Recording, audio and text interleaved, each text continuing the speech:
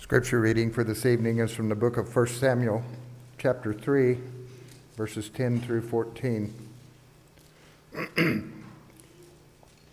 Then the Lord came and stood and called as at other times, "Samuel, Samuel." And Samuel said, "Speak, for your servant is listening." The Lord said to Samuel, "Behold, I am about to do a thing in Israel, at which both ears of everyone who hears it will tingle. In that day I will carry out against Eli all that I have spoken concerning his house from beginning to end. For I have told him that I am about to judge his house forever for the iniquity which he knew, because his sons brought a curse on themselves, and he did not rebuke them. Therefore I have sworn to the house of Eli that the iniquity of Eli's house shall not be atoned for by sacrifice or offering forever."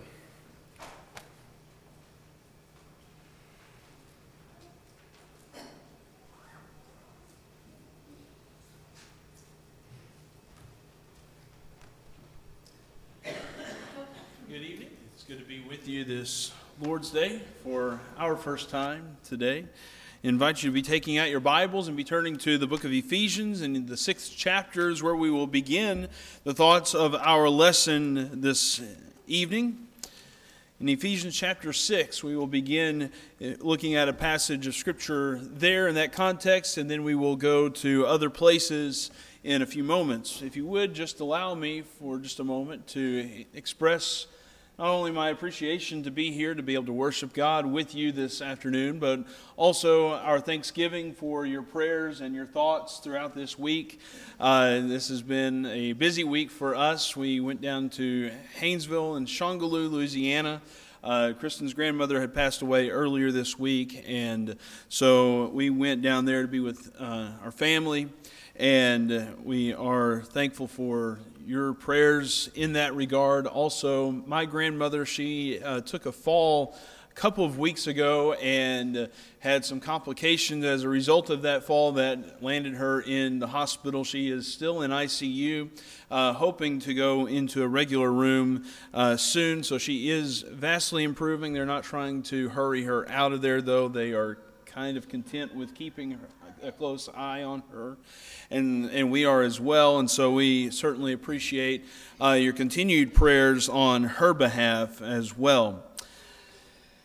As I mentioned last week, we are going to be looking at a series of lessons that we have throughout this year on the family. We're going to be looking at some different topics of importance regarding the family.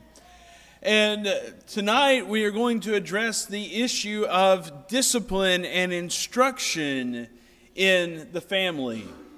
In the book of Ephesians, in the 6th chapter, in verse 1, the Apostle Paul writes, "Children, obey your parents in the Lord, for this is right.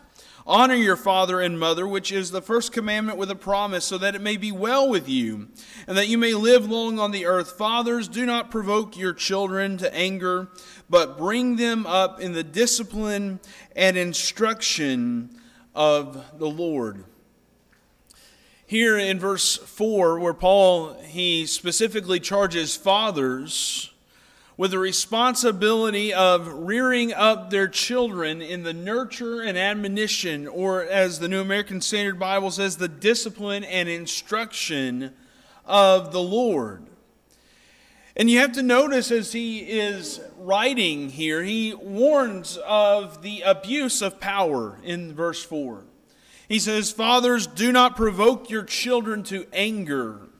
So he warns very carefully at the very outset of talking about instruction and discipline, not to be abusive, not to abuse that authority that you have over your children. Fathers, you must be careful in that regard. You must practice self-control. There must be restraint. Even as an authoritative figure within your home, you have to practice restraint. You have to have control of yourself. And so really, as a father, before you can really be an effective father, you have to look at yourself before you can look at your children and their behavior. Second, fathers and mothers must be intentional in training up their children with the discipline and instruction of the Lord. As he says, the word discipline there in verse 4, as the New American Standard Bible renders it, it is the act of providing guidance for responsible living, upbringing, training, instruction. And it is literally chiefly as it is attained by discipline and correction. And that's going to be a major theme as we look at this idea of discipline. Usually when we think of discipline, we immediately jump to that negative connotation, don't we? Where we think of something that is negative or punishment, that is corrective in nature. But that's not how the Bible always uses the word discipline. It is used in a very constructive way, that it is building up, that it is helping build up and frame out the behavior in a corrective way, but not in a negative light, in like punishment. And then there is the instruction that he says. There is discipline and instruction of the Lord. That this is going to primarily involve verbal teaching. That this involves offering instruction and teaching that you have to offer. And then parents also must teach wisdom to their children with an eye towards God. That is what all of this is culminating in. As he says, to bring them up in the discipline and instruction of the Lord. That this instruction, it is with a goal towards God. And I think we do ourselves a disservice, parents, if we think our goal is to just make sure that our children are brought to church and that eventually they might, once they're old enough, be baptized. If we think that is our number one goal, then we've missed the object of parenthood. It's much bigger than that. Now, it is going to involve teaching about baptism. It's going to involve getting them to church, getting them in Bible class. It's certainly going to involve all of that. But it is bigger than that as well. And something that we have to remind ourselves of as parents, parents are not charged with living vicariously through their children. Parents are not charged to raise miniature versions of themselves. As much as we might take pride and joy in sharing hobbies or things in common with our children, that's not the primary objective in being a parent. Parents are charged with raising children that model the heart and the life of Christ and teaching them the ways of God. You can have any hobby in the world. You could be interested in music or you could be interested in sports. And you can share all that in common, but if you don't share God in common, then you have failed as a father or as a mother. And obviously this is not easy work. And I want to be the first to admit I'm not a perfect parent. I make mistakes. I think any parent here that is honest with themselves will say that they have made mistakes along the way. And so while I'm not going to be qualified to give you perfect advice, I can help lead us in the book that does offer perfect instruction as a parent regarding a very particular topic that needs to be addressed. This is easy. This is not easy work. This is work that we will fall short in, but it is work that we cannot neglect. And this is a topic that is all too important that we cannot ignore, because the Bible provides us with instruction regarding these issues. And in 1 Samuel chapter 3, if you will be turning there in the passage that we heard in our reading, in 1 Samuel chapter 3, the Bible does offer a very negative example of a father who did not offer rebuke to his children. That he did not discipline his children. And we need to take heed, we need to take caution, we need to look at this example and learn from it to realize the importance of discipline in the home. And so what you would notice with me in 1 Samuel chapter 3, if you actually go back into the second chapter, is where we are introduced to Eli. He is a priest of God. He is serving as priest. He is training the young boy Samuel. who is going to be a judge for Israel and a prophet. But Eli, his sons, are terribly wicked. In 1 Samuel chapter 2 and beginning in verse 12, it says, "Now the sons of Eli were worthless men. They did not know the Lord, and the custom of the priest with the people. When any man was offering a sacrifice, the priest's servant would come while the meat was boiling with a three-pronged fork in his hand. Then he would thrust it into the pan or kettle or cauldron or pot. All that the fork brought up, the priest would take for himself. Thus they did in Shiloh to all the Israelites who came there. Also, before they burned the fat, the priest's servant would come and say to the man who was sacrificing, 'Give the priest meat for roasting, as he will not take boiled meat from you, only raw.' If the man said to him, 'They must surely burn the fat first, and then take as much as you desire,' then he would say, 'No, but you shall give it to me now, and if not, I will take it by force.' Thus the sin of the young men was very great before the Lord, for the men despised the offering of the Lord." We have a lot of the information that belongs to their tasks as priests here, Eli's sons. But what you have to realize and recognize is that they were taking advantage of that position, that they were not operating as they should as priests before God. They would take of the sacrifices and the parts of the sacrifices that were first supposed to go to God. As you might also continue reading in verse 22, it says, "Now Eli was very old, and he heard all that his sons were doing to all Israel, and how they lay with women who served at the doorway of the tent of meeting." It did not just involve the poor work of making sacrifices. It also involved sexual immorality and their sins.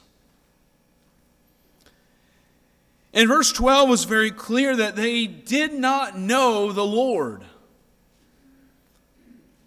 They were merely pretenders. They were not truly operating with a real knowledge and real fellowship of who God was. And we have to begin to be honest with ourselves as parents. We have to look at our children. Are they merely pretending to go along with things? Are they merely pretending to play church, if you will?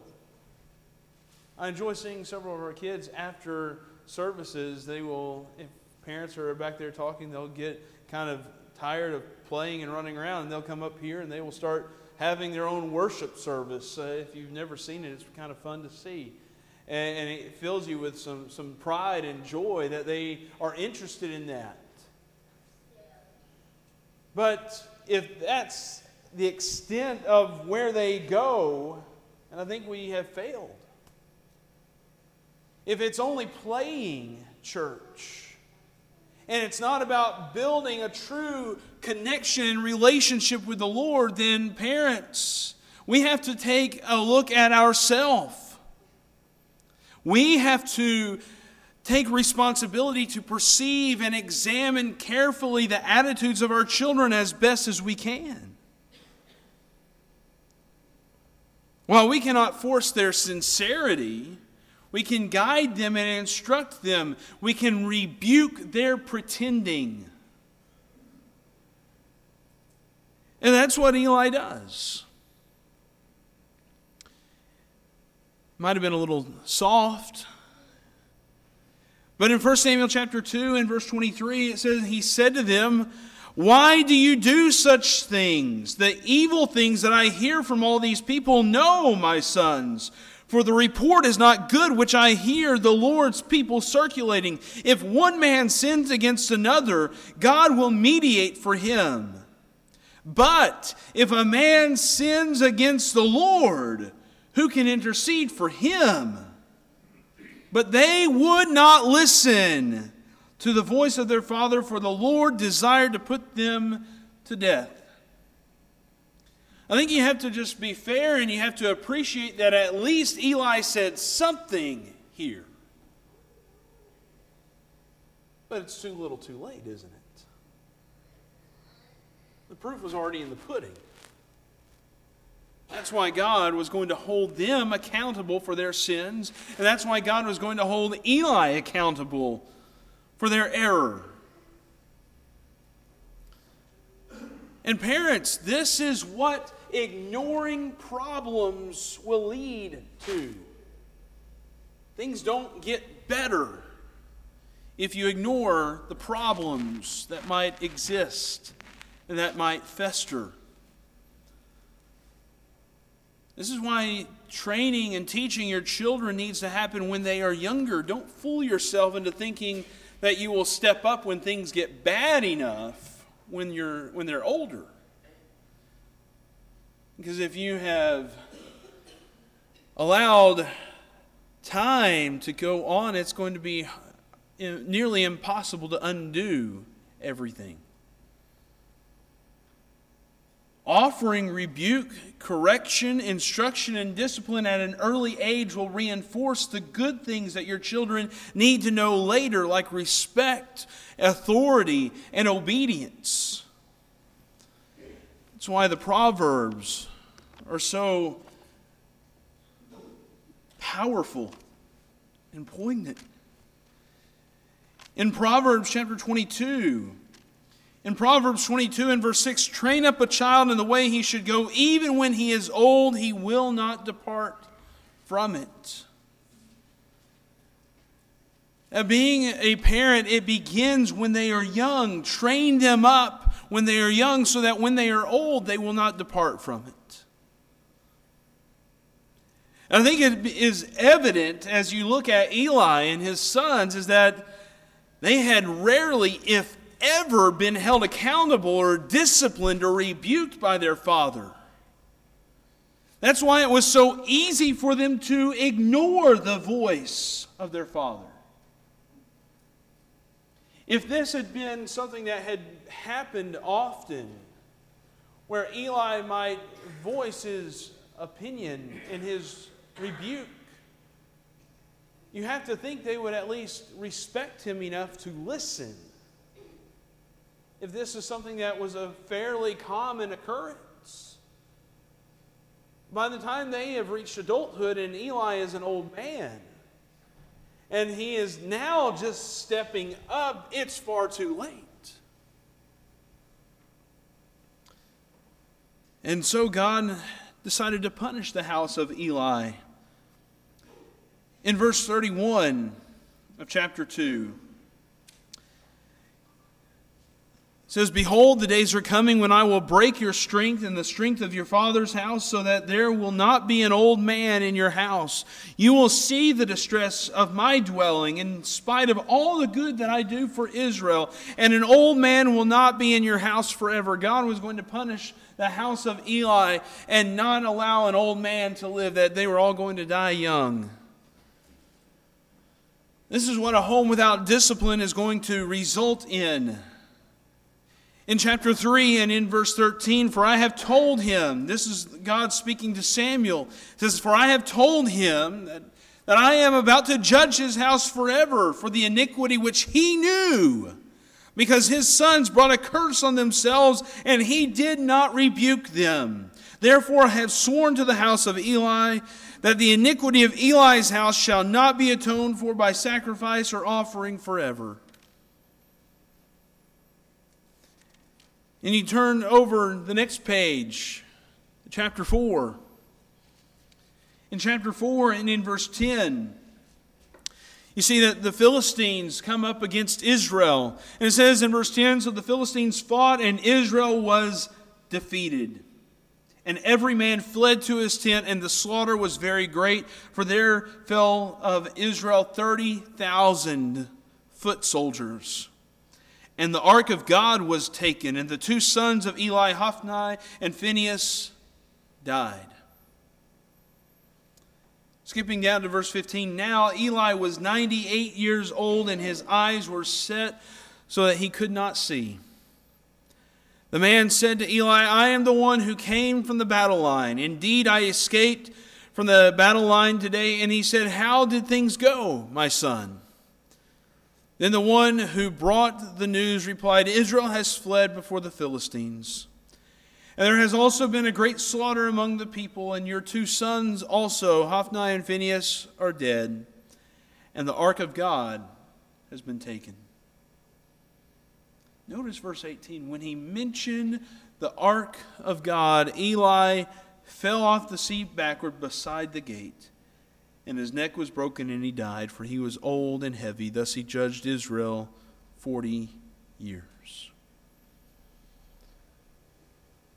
What a sad and disappointing moment in Israel's history. The ark of God, which symbolized the very presence of God among Israel, it had been captured.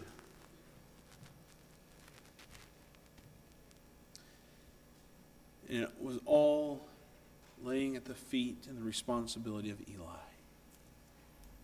Here.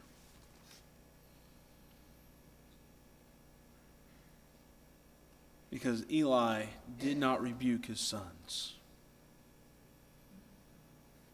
In verse 13 of chapter 3, for I have told him that I am about to judge his house forever for the iniquity which he knew, because his sons brought a curse on themselves, and he did not rebuke them. And what's sad is that Samuel, being trained by Eli and brought up knowing God and knowing the Lord, being a prophet and a judge for Israel, as a father, he failed in many of the same ways. In chapter 8, in 1 Samuel chapter 8 and in verse 3, says, talking about Samuel's sons, his sons, however, did not walk in his ways, but turned aside after dishonest gain and took bribes and perverted justice. And that became the excuse that Israel was looking for to say to God, give us a king.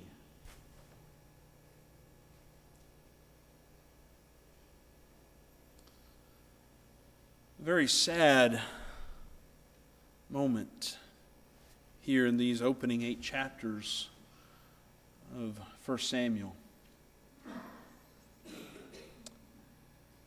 What are some of the excuses that many times I've heard parents make in some form or another, maybe not quite with these words or these phrases, but we've all heard it in some way or another.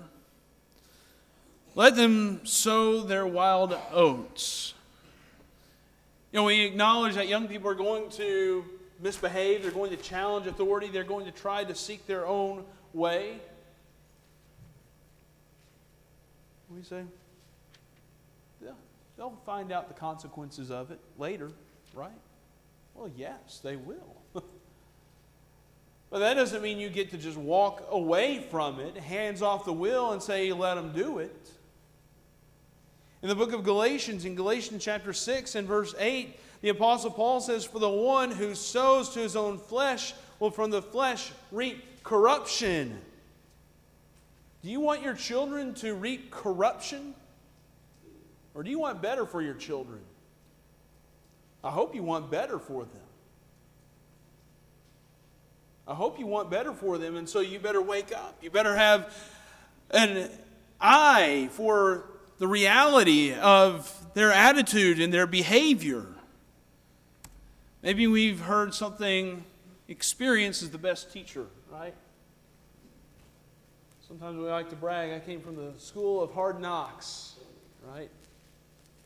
We kind of like to take some pride in that, maybe thump our chest a little bit and say, yeah, I learned everything that I needed through experience. I didn't get it from formal education or something like that. And that may be fine, well, and good. But I think we need to realize that experience is not the best teacher, especially for our children. Because experience might ruin our children. In the book of Proverbs, in Proverbs chapter 7, and you can look at several passages here in the opening chapters of Proverbs. But notice in Proverbs chapter 7, at the close of the chapter, as this father has been writing to his son, as Solomon is speaking and writing to his son about some things, especially of a sexual nature. He says in verse 24, "Now therefore, my sons, listen to me and pay attention to the words of my mouth. Do not let your heart turn aside to her ways. Do not stray into her paths. For many are the victims she has cast down, and numerous are all her slain. Her house is the way to Sheol, descending to the chambers of death." That's pretty eye-opening, isn't it? And if you allow your children to experience this, guess what? He says it's going to lead to death. Parents, do you want your children to learn that kind of experience? I hope not. What you see is that the book of Proverbs are all about warnings to avoid making mistakes by not engaging in these sinful experiences. And in fact, a godly father and a godly mother, but I would say especially a godly father, is going to be the best teacher that you could find. In Proverbs chapter 6 and verse 24, notice what he says: "To keep you from the evil woman, from the smooth tongue of the adulteress, do not desire her beauty in your heart, nor let her capture you with her eyelids. For on account of a harlot, one is reduced to a loaf of bread, and an adulteress hunts for the precious life. Can a man take fire in his bosom and his clothes not be burned?" He's saying, don't learn from experience. Listen to what I have to say, son. He says in verse 28, "Or can a man walk on hot coals and his feet not be scorched?" That if you experience these things, there's going to be consequences, and they may be terrible consequences.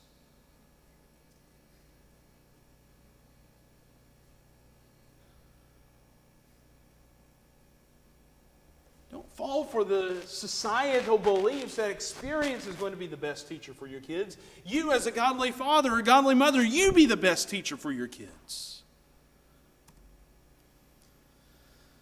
Or maybe we sometimes say, well, they're too old. They're going to do what they want.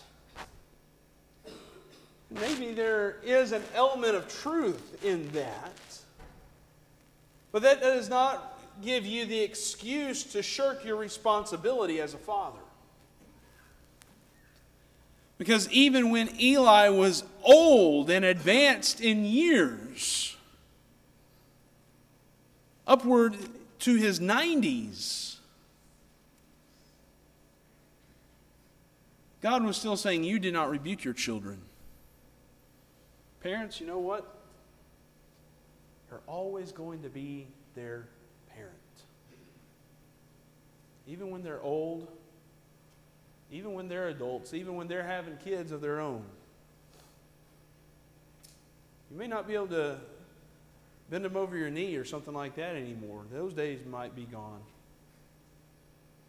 But you're still your mother and father.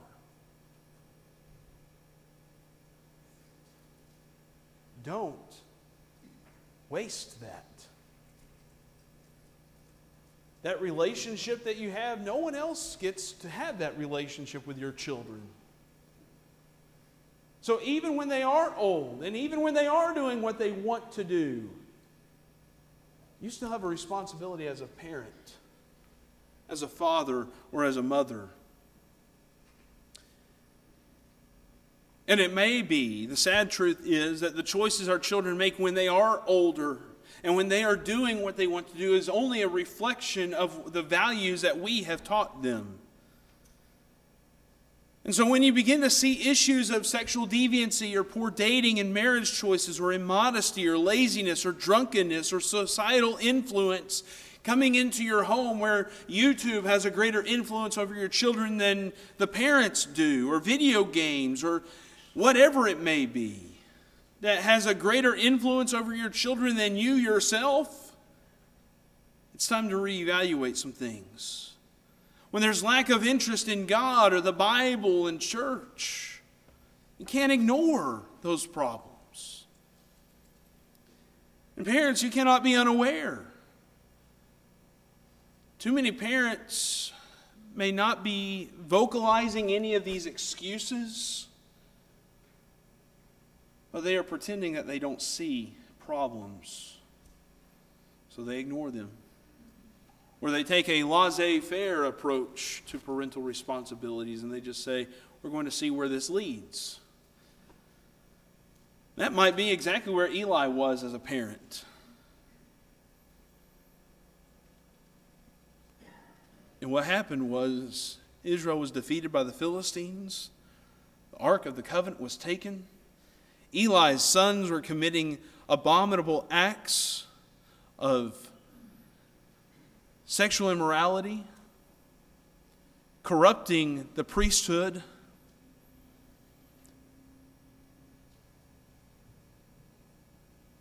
And it led to their downfall and destruction.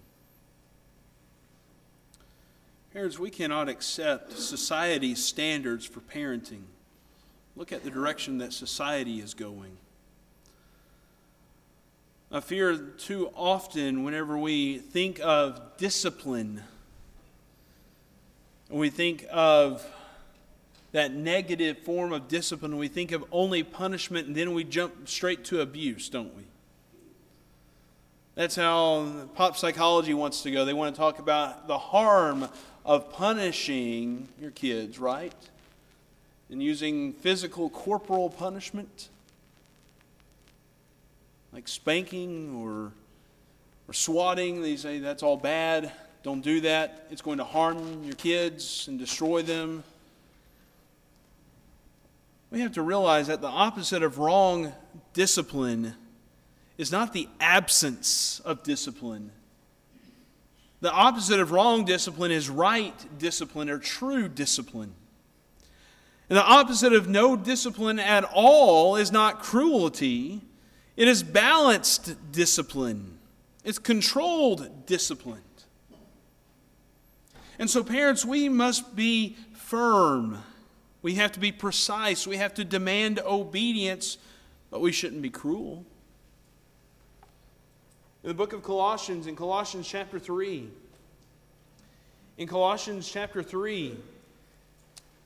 Paul writes here in Colossians 3 and verse 21, "Fathers, do not exasperate your children so that they will not lose heart." You don't need to be overbearing.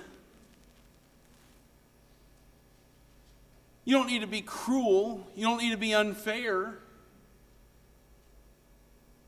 There is a distinction between being strict and being cruel.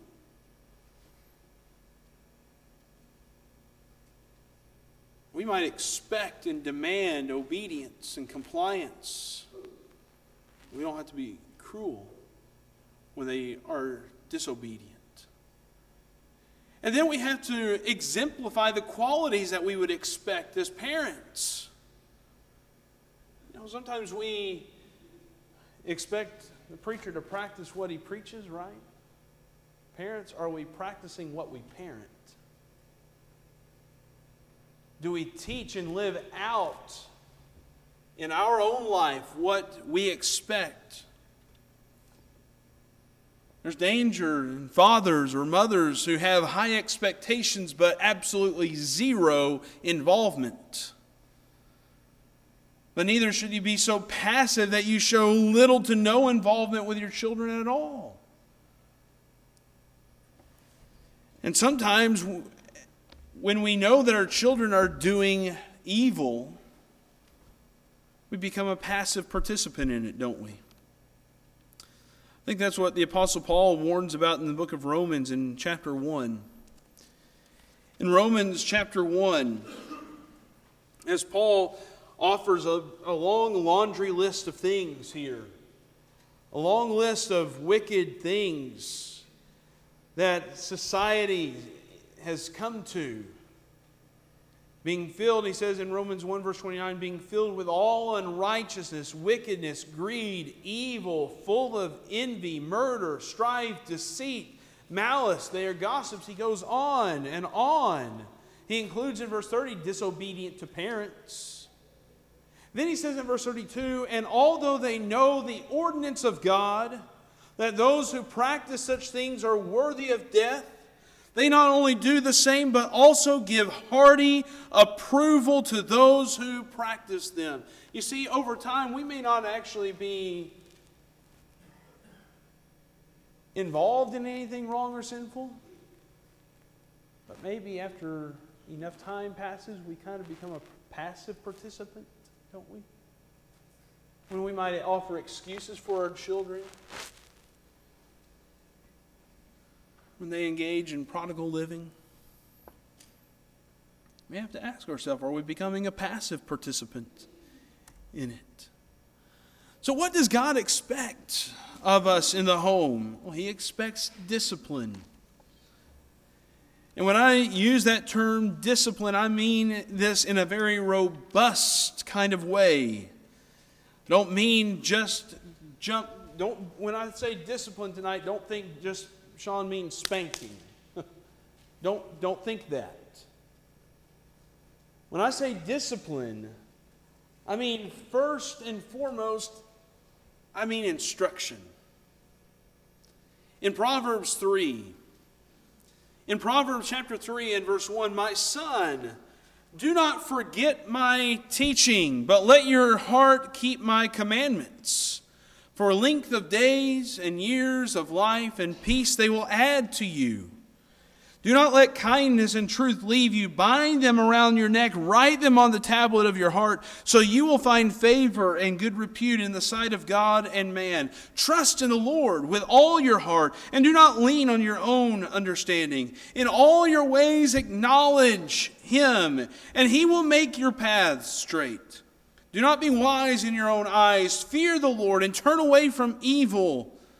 It will be healing to your body and refreshment to your bones. Honor the Lord from your wealth and from the first of all your produce, so your barns will be filled with plenty and your vats will overflow with new wine. My son, do not reject the discipline of the Lord or loathe His reproof. For whom the Lord loves, He reproves, even as a father corrects the son in whom He delights. You see this impassioned speech, don't you? You can imagine a wise father telling his children, his sons, all of this, right? He's trying to give them just good wisdom for how to live life and how to succeed. Fathers, we need to be reading the book of Proverbs. If we want to be able to teach our children and equip them, we need to be getting into the book of Proverbs, I think. But it might be that this is where our discipline fails the most. Because how many of us are having conversations like that with our children? Fathers, mothers, all of us included. How many of us stop and have that kind of conversation?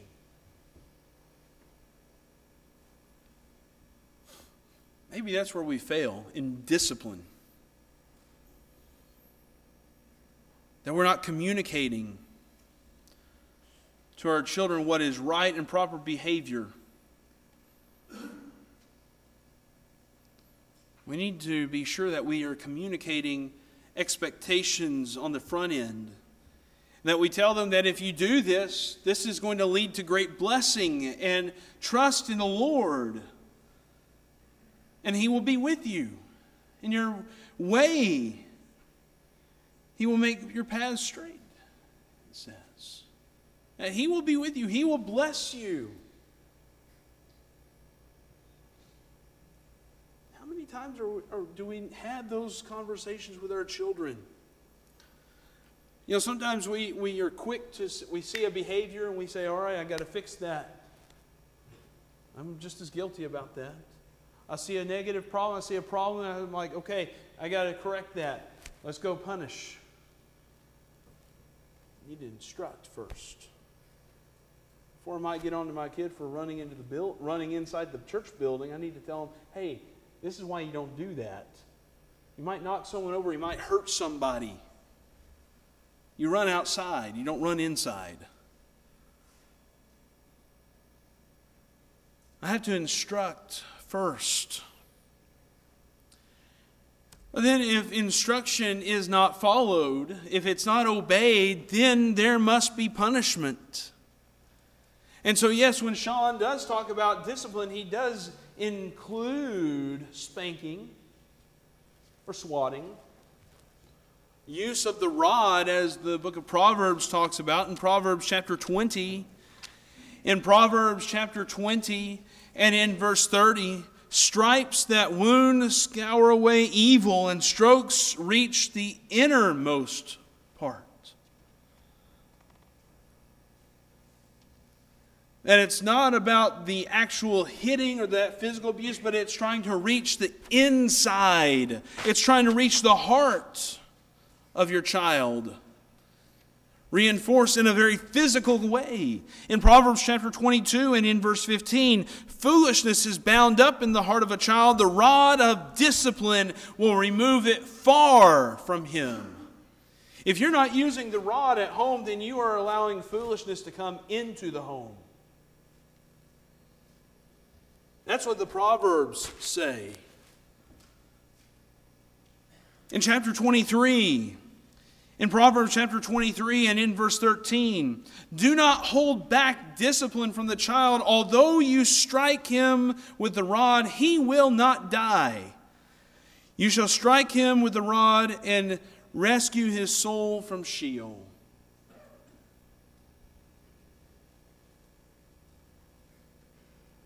This isn't, if this is newsflash for anyone, this isn't come from me. This has been ancient. It's been in the Bible.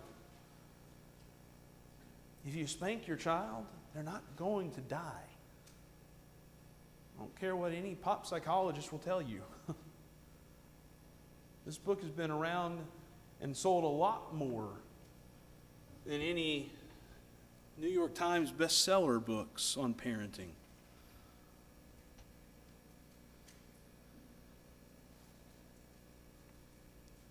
That if you strike your child, they're not going to die. It's not going to hurt them. It's not going to harm them permanently. You might feel the sting for a minute. But if that helps you curb bad behavior for years to come, then it's well worth it. In chapter 29 of Proverbs, in Proverbs chapter 29, and in verse 15, the rod and reproof give wisdom, but a child who gets his own way brings shame to his mother. Again in verse 17, correct your son, and he will give you comfort. He will also delight your soul. Physical punishment is not cruel. If it was cruel, then God would not prescribe it. Okay? If it was evil, God would not tell you to do it.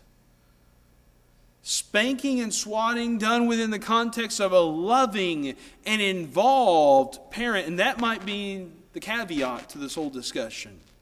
A loving and involved parent who has instructed their child and communicated those instructions, it will be effective.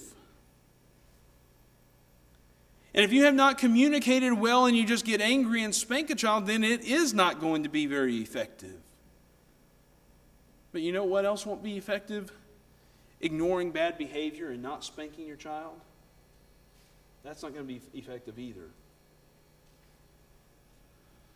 Refusal to discipline results in something that I hope none of us want for our children. And that's their spiritual destruction. In Proverbs chapter 19, and in verse 18, notice what Solomon says here. Discipline your son while there is hope. and do not desire his death. If you refuse to discipline, and that's where I mean this in a very robust way, okay, that involves instruction and punishment. If you refuse to do that, then it is going to lead to your child's spiritual destruction.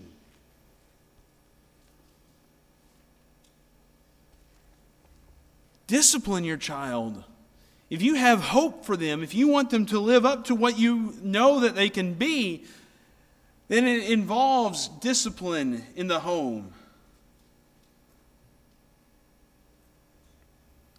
I understand that what I'm saying may seem antiquated, it may seem outdated. All the parenting books are going to tell you that I am encouraging harm.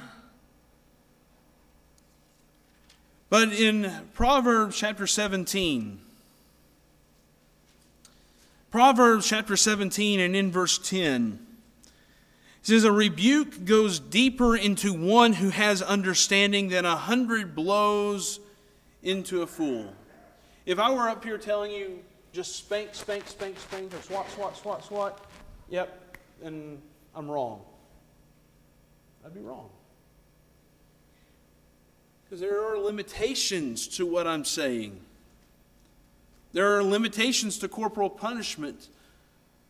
Words of correction and rebuke may indeed be more powerful if your child has understanding and respect for you. But if instruction and physical correction is not sufficient, then you know what else may be required? Open rebuke and open shame. In Proverbs chapter 27 and in verse 5, "Better is open rebuke than love that is concealed." We may have to sometimes be pretty open with our correction of bad behavior. We may have to be very open in our rebuke of sinful behavior. I think we do ourselves a disservice whenever parents try to shield their children from rebuke or shame. We've all probably heard of situations where parents were right down the line on doctrinal issues like marriage, divorce, remarriage until it involves a family member, right? We've all probably heard something like that. But then something changes within the family and we start beginning to change our own ideas and opinions. Even in matters of congregational discipline, rebuke, and open rebuke is a good thing. It's a necessary thing at times. That's why Paul said in 1 Corinthians chapter 5 and in verse 3, "For I on my part, though absent in body but present in spirit, have already judged him who has so committed this, as though I were present in the name of our Lord Jesus, when you are assembled, and I with you in spirit with the power of our Lord Jesus, I have decided to deliver such a one to Satan for the destruction of his flesh, so that his spirit may be saved in the day of the Lord Jesus." That's why we practice church discipline. That's why we practice discipline in the home. We want to see our children saved. We want to see them go to heaven.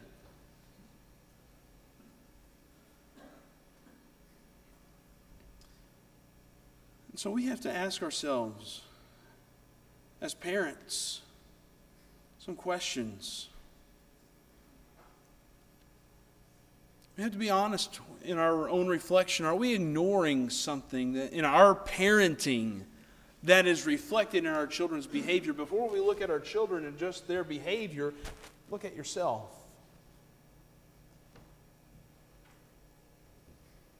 We have to all look at ourselves first. Are we willing to accept help from those who can see obvious weaknesses in our parenting? Are we ourselves willing to accept discipline? Is Christ seen in our home through our words and our actions? Are we willing to change methods? If what we are doing is not working, are we willing to change?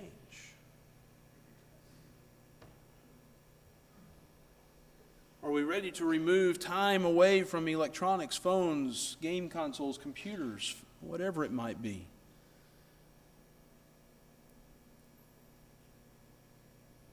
Are we helping our children learn more about becoming like Jesus? As I mentioned at the beginning of the lesson, it's not just about getting them in the water, as much as that is a part of it. Being a faithful parent is training them to become more like Jesus. Because how many people do we know that have been baptized but have fallen away? Or have lived hypocritical lives? We need to be willing to help our children learn more about becoming like Jesus. This is obviously not an exhaustive list of questions. It's just all that we have time for tonight. I appreciate your good attention this evening. Eli failed in his most important role in being a father. Thankfully, we all have a perfect Father. A Father who is in heaven. A Father who offers second chances, like the father in the parable of the prodigal son, who saw his son coming back and accepted his repentance and celebrated. We have a Father who is willing to celebrate with us, even though we have sinned. We also have a perfect example to follow in Jesus Christ, who is our brother. He is the one who has shown us what perfect obedience looks like. And he demonstrates that what the family ought to be like. When you look at God the Father and Jesus the Son, it shows us an example and a standard for the family. And Jesus demonstrates what we all must be: obedient children of God. And tonight, you have an opportunity to become a child of God. If you have walked away from the Lord, if you've not been living faithfully for Him, if you are engaged in a life of sin, you can come to the Lord.